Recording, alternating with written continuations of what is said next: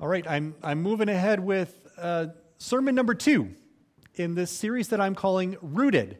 And it has to do with the ways our faith is rooted, is held solid in place. And I'm doing this series on the idea of being rooted because in this time where, as a church, we're moving towards a focus on renewal, that often renewal brings all these opportunities for new things, for change, and that's necessary. So some of that is coming. But it's also such a good reminder that even as the world around us changes, as maybe our families and our own friends and our situations and life change around us, and as even we see some things in our church here change around us, that there are, even among those changes, some things that hold us rooted, solid, firm, things that don't change, things that remain, things that keep our faith solid and secure. So that's what we're looking at in this series of what it means to be rooted. And last week I began with the idea of abiding, that one of the things that keeps our faith solid is abiding. And we looked at that story from John 15 of the vine and the branches, and that we remain, we abide in Christ. Today I want to move on to an idea that maybe does not come to mind when you think of being rooted in faith. In fact, maybe this doesn't come to mind as a part of faith at all for some of us. It's the idea of vision. That's something we don't think about in terms of our own faith very often, is it? What it means for us to have vision. Vision, I think, is one of those things that maybe we associate with a few other areas of life. Vision, of course, is a reference to sight, to eyesight. It's the ability to see. And maybe we think of vision then maybe more in the corporate world and in business organizations, as organizations have leaders that have vision. They cast vision of where that organization goes and what it does and how it gets there and some of those things. But vision really at its core is just the ability to see around us. And I want us to catch into that, because vision then, as the ability to see, is the ability to understand and recognize what's going on in the world right in front of you. And so these visionary leaders that you see in some organizations, it's not that they create vision, because vision is not created. It's not that they imagine vision, because it's not imagined. Vision starts with just seeing what's in front of you right now and being able to articulate that.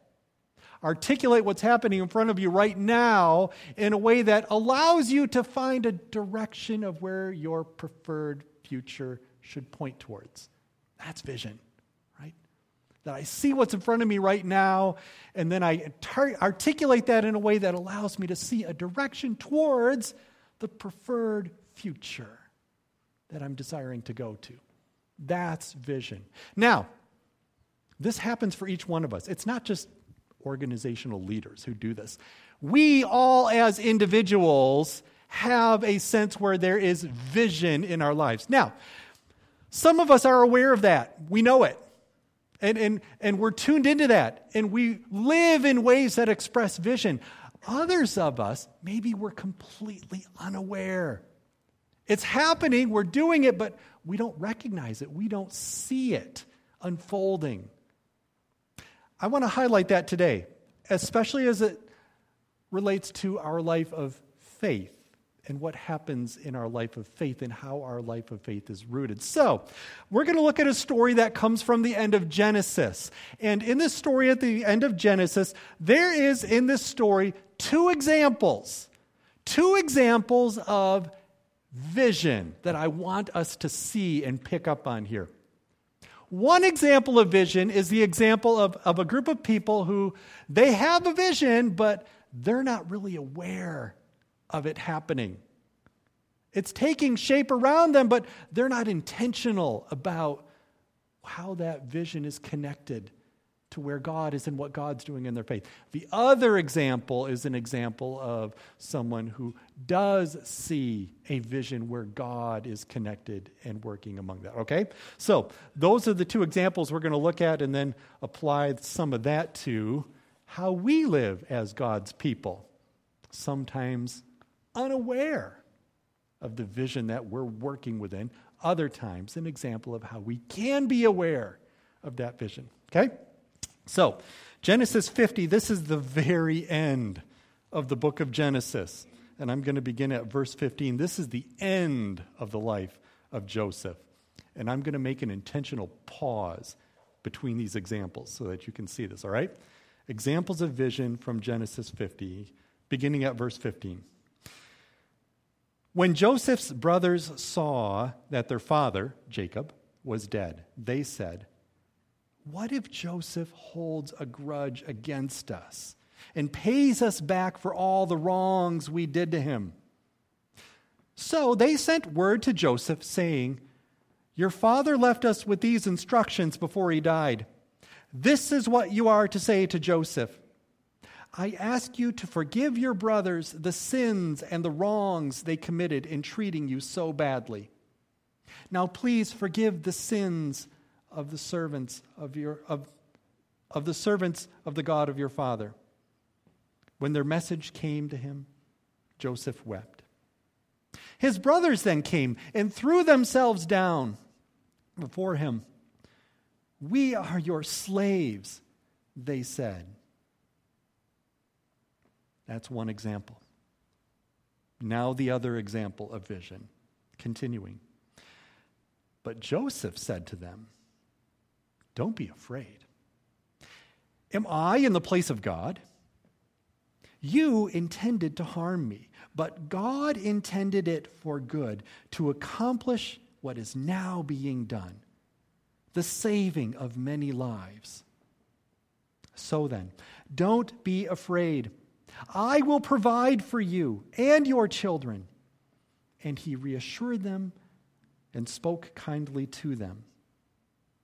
Joseph stayed in Egypt along with all his father's family. He lived 110 years and saw the third generation of Ephraim's children. Also, the children of Machir, son of Manasseh, were placed at birth on Joseph's knees. Then Joseph said to his brothers, "I am about to die, but God will surely come to your aid and take you up out of this land, to the land he promised on oath to Abraham, Isaac, and Jacob." And Joseph made the Israelites swear an oath and said, "God will surely come to your aid, and then you must carry my bones up from this place." So Joseph died at the age of 110. And after they embalmed him, he was placed in a coffin in Egypt. That's the end of the book of Genesis. I want to flip forward to just one verse to share with you now that comes from Exodus. This is from Exodus chapter 13, and this is the part of the Exodus story where the Israelites are leaving Egypt. They're packing everything up to go that Pharaoh told them, "That's it, get out." So, from Exodus chapter 13, just one verse, verse 19, it says this: "Moses took the bones of Joseph with him, because Joseph had made the Israelites swear an oath. He had said, 'God will surely come to your aid, and then you must carry my bones up with you from this place.'" This is the word of the Lord. Thanks be to God. Vision. Did you see those two examples in that passage? Two examples of how vision unfolds and what that looks like.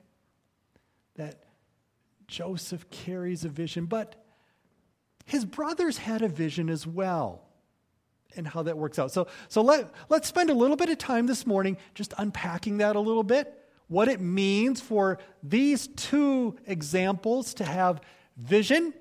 And by seeing these two examples, maybe that shows us a little something about ourselves and how we can be encouraged to have a vision that God desires for us to have as well. A vision that is rooted in our faith and keeps us rooted with God. All right, so first of all, let's talk about the brothers.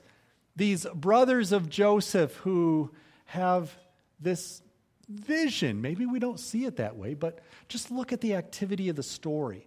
look at what's coming towards them in that story. That these brothers, they recognize that they were rather cruel to Joseph.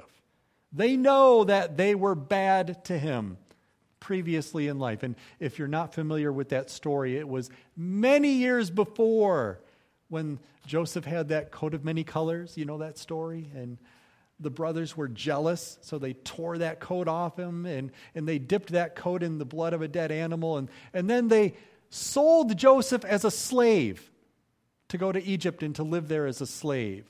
And they went back to their father Jacob and showed him this torn up bloody coat and said, Joseph must have been killed by a wild animal. Jacob thought his son was dead, but really, Joseph lived as a slave for many years in Egypt, eventually rising to the point of being second in command under the Pharaoh and saving the entire nation of Egypt by planning to work their way through a famine and having so much surplus from what he saved that even when Joseph's own family, his brothers and his fathers back in Israel, were suffering from the same famine, Joseph had enough food in Egypt to share with them as well.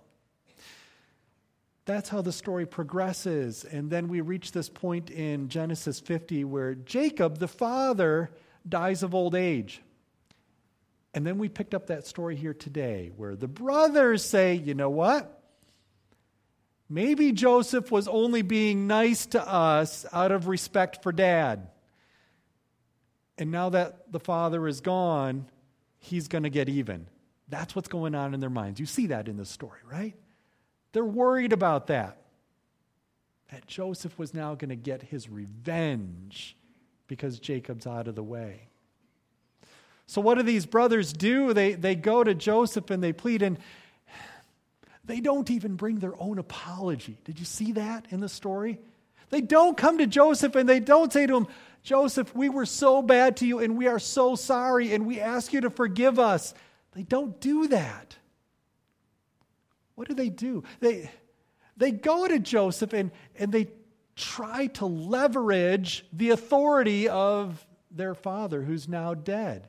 So instead of them saying, Joseph, we're sorry, they go to Joseph and they say, you know what? Dad wanted you to forgive us. So we want you to do what Dad said. Forgive us. That's what they go to Joseph with. And then they follow up with that by coming and throwing themselves at Joseph's feet and saying, we will live as your slaves. Because being your slave sounds better than you getting revenge. Being your slave sounds better than being tortured in prison and then killed. That's what they thought was coming. Now there's a vision here. These brothers have a vision. I don't know they're intentional about it, but they have a vision of a future that they're looking towards. And what they see in that future is they see a future where their brother is going to take revenge on them. And so the best possible preferred future that they can come up with in their own minds is, so how about we just live as slaves? Maybe we can convince Joseph just to let us be slaves. That's what's in their mind. That's their vision. That's what they see as their future. Look at how this vision works. Look at some of the features that we see in this, the vision of these brothers. Let's notice this one first of all, that this is a vision that is inwardly focused. Inwardly focused in that whole first section of this passage, there was not one reference at all to among these brothers to what God is doing, what God has done, what they trust God to continue to do.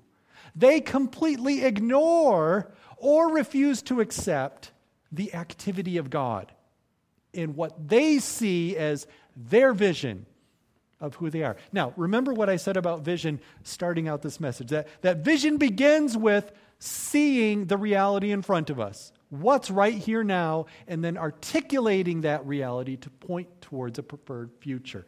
They're seeing a reality that's right in front of them, but it's all inwardly focused. It's just about us, just about me.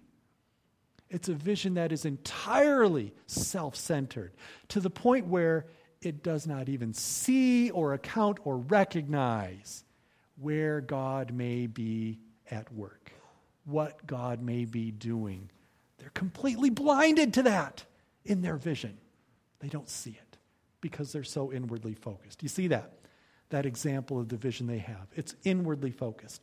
Second thing that we see about this is a vision that's all about self-preservation. It's about my survival. It's about what I get. It's about my place of getting ahead.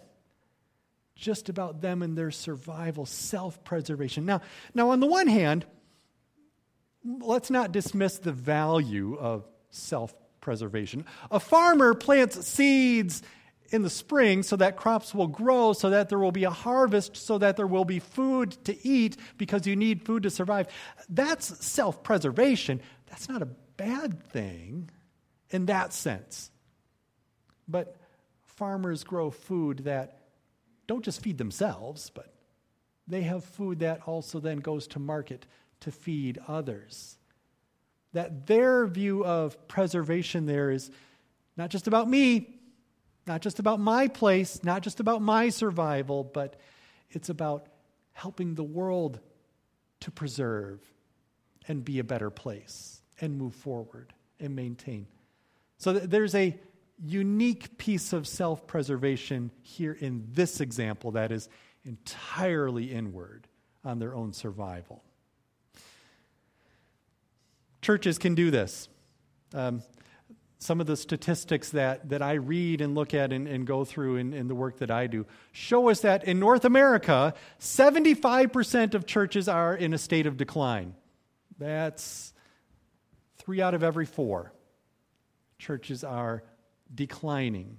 And that's true across the board in North America. It doesn't matter what denomination we're talking about, what brand of theology that you apply to what you have here. So it's not just an example for us, but it's shared everywhere.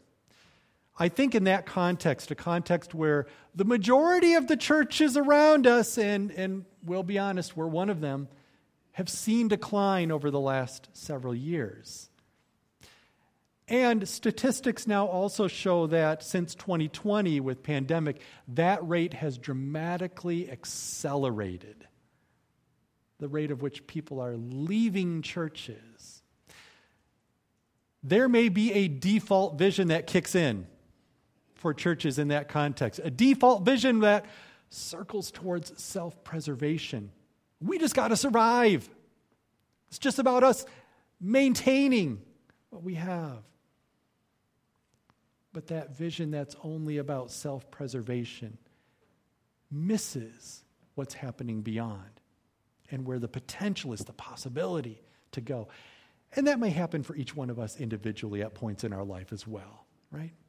That we all face seasons in life where maybe our vision of where our life is going is, I just got to make it to the next day. It's just about me surviving to tomorrow. And maybe that's all we can see, and all the further we can look is just about a self-preservation. One more thing I want us to note in this vision that these brothers have. It's a vision of fear. You see that? They're terrified. They're scared. And this fear that they have, it comes from anxiety about unresolved conflict. This whole thing that went down between them and their brother so many years ago, they never resolved that conflict. And it still haunts them. They're still controlled by it. Their whole life since that time has been living in the fear of the shadow of their brother, who they're convinced is going to get back at them. Their whole life they've lived moving forward in that way. And so their vision is clinging to that place of fear about this unresolved conflict that takes place in them. That sometimes we too, without intentionally going about this, there may be fears or anxieties in our world or in our life that, without us meaning to, they inform and shape our vision of who we are and where we're going and who our allies can be and who our enemy is and how we're going to navigate so that we're not the ones who are being clobbered, but let's navigate to a direction to where we can be the ones doing the clobbering to them. Sometimes our vision, without meaning to, takes on that direction, doesn't it? That instead of bringing people together, it's a vision for us in the way we live that tears people apart. Those are some of the things that we see working through these brothers of Joseph. The vision that they're working from and that they're working towards. Now, let's hold against that in this same passage the response of Joseph, because look at what Joseph does. First of all, in Joseph's vision, it's not inward, it's outward. Outward in the sense of, in those very first words that Joseph says, he acknowledges, but look at what God is doing. But look at where God is at work. I know you guys meant for this to be something bad, but God used this for something else. I know life didn't go in a way that exactly made me the happiest person, that Joseph would say. I mean, he spent years of his life being a slave in prison. But God was doing something. God was at work. That we see here in this counterexample of Joseph, an example where Joseph says, even with all the situations around me that may not have been what I desired to have or to see or to be living in, I'm going to intentionally focus my attention on what God's doing. Where is God at? What is God up to? Where is God at work right now in the life that we have before us? Right now. Joseph names that. He names where God is at work. He puts words to it. He articulates it. I think that's instructive for us. It's instructive for us as people who walk in faith with God to be people who take the time to look around us and to name it, to say it. Here's where I see God at work already around me. And I don't know that all of Joseph's stories about that were happy stories, but they were still stories of God working, and that may be true for us as well. We may have stories of, sometimes we call those things God sightings, and often when we do that, those are things that we lift as celebrations and joys, but also to remember in the struggles and in the trials, there's places for God to be there too. So Joseph names that. His vision is aware of it, of where God is at and what God is doing. It's outward focused that way. Secondly, Joseph has a vision. He sees a vision that's expansive. What I mean by expansive is it sees beyond himself. Look at these last instructions that he gives. He says, you know what? God is going to keep his promise about this holy land of Canaan, and I'm not going to see it. I myself am not going to get there. I'm going to be gone before that happens. But Joseph gives instructions that shows his vision for what God has promised, right? Joseph gives instructions that shows his belief in God's faithfulness. And it doesn't matter to Joseph at this point that he himself is not reaping the benefit of that. That part doesn't even matter to his vision. Joseph says, look at where God has placed me. Look at what God has blessed me with. Look at what I can do with those blessings now and what I can do and share with all of you. And I'm not going to get a return on that. And that's okay. Because I see what God's doing and where God is going, and I'm going to keep my vision on that. Sometimes we face those same opportunities as well, right?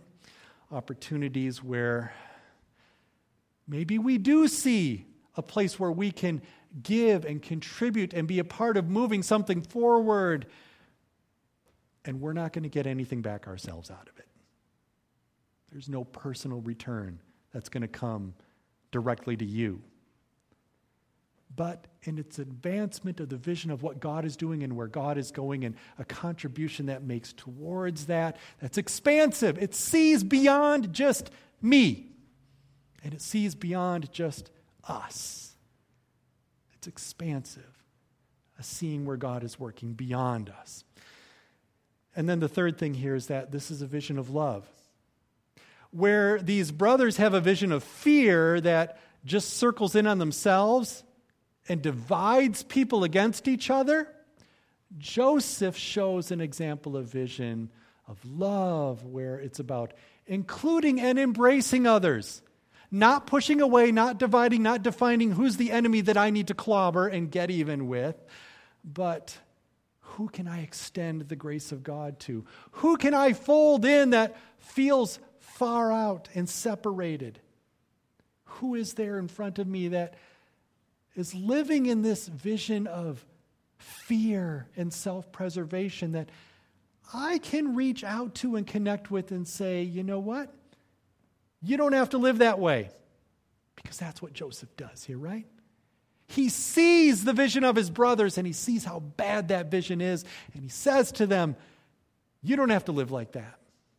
That does not need to be your vision. I'm going to extend a vision of love that embraces and includes you in what God is doing and where God is going. It invites others in. You see those two examples as they come that way. These examples that are instructive for us. But these are examples that point us forward as well. We know and we understand that so many of these stories from the Old Testament, they point forward to Jesus. The story of Joseph is no different than that. That the story of Joseph points us forward to Jesus. It gives us an example here to maybe ponder or consider God's vision. That God has a vision as well.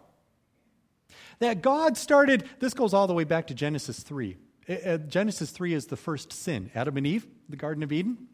And at that first sin in the Garden of Eden, God comes and confronts, it's Adam and Eve and the tempter, Satan, the serpent in that garden. And he speaks to each one of them. And to the tempter, to Satan, to the serpent, God says in Genesis 3, here's what's going to happen. Here's the vision that I'm putting out there now. There's going to be a day when you're going to strike the heel of the one that I send, but he's going to crush your head.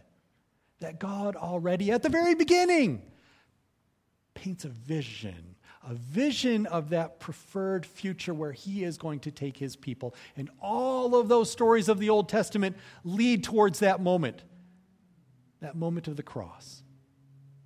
That moment when Jesus comes and Jesus says, because my vision of a preferred future is a vision where all these people that I love and this creation that I love is redeemed and restored, that I'm going to work towards that vision. And Jesus does that by going to the cross and then rising from the grave so that we can be a part of God's vision, what God sees for his people. That our vision then recognizes God's vision. God's vision that he looks at you and he looks at me and he no longer sees that broken sinner. He says that those sins have been counted for.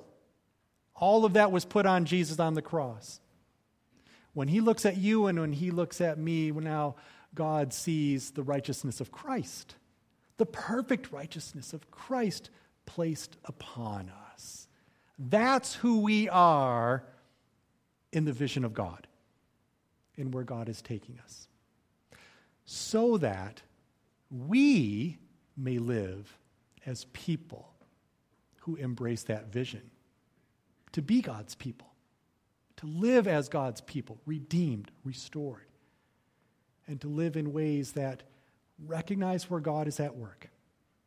That expand to see beyond just ourselves. And to embrace a vision of love that invites and embraces and includes those whom God is calling to himself. Joseph shows us an example of that so that we can see that in our lives too. Let's pray together. God, thank you for the gift of your word and the examples that we see there. And Lord, we have to confess that, yes, we are people who have had these moments of unintentionally carrying a vision like these brothers. A vision that perhaps only looks at ourselves, a vision that perhaps is just about our survival and what we get, a vision that ignores you, what you're doing, and a vision that is held in our own fears and anxieties. God, help us to see from your word today the way that you came and you cast a vision by the work of your Son, Jesus, so that we don't have to live like that anymore, but we can live the way like Joseph shows us. A vision that sees what you're doing, a vision that expands beyond just us, and a vision that embraces those around us in love.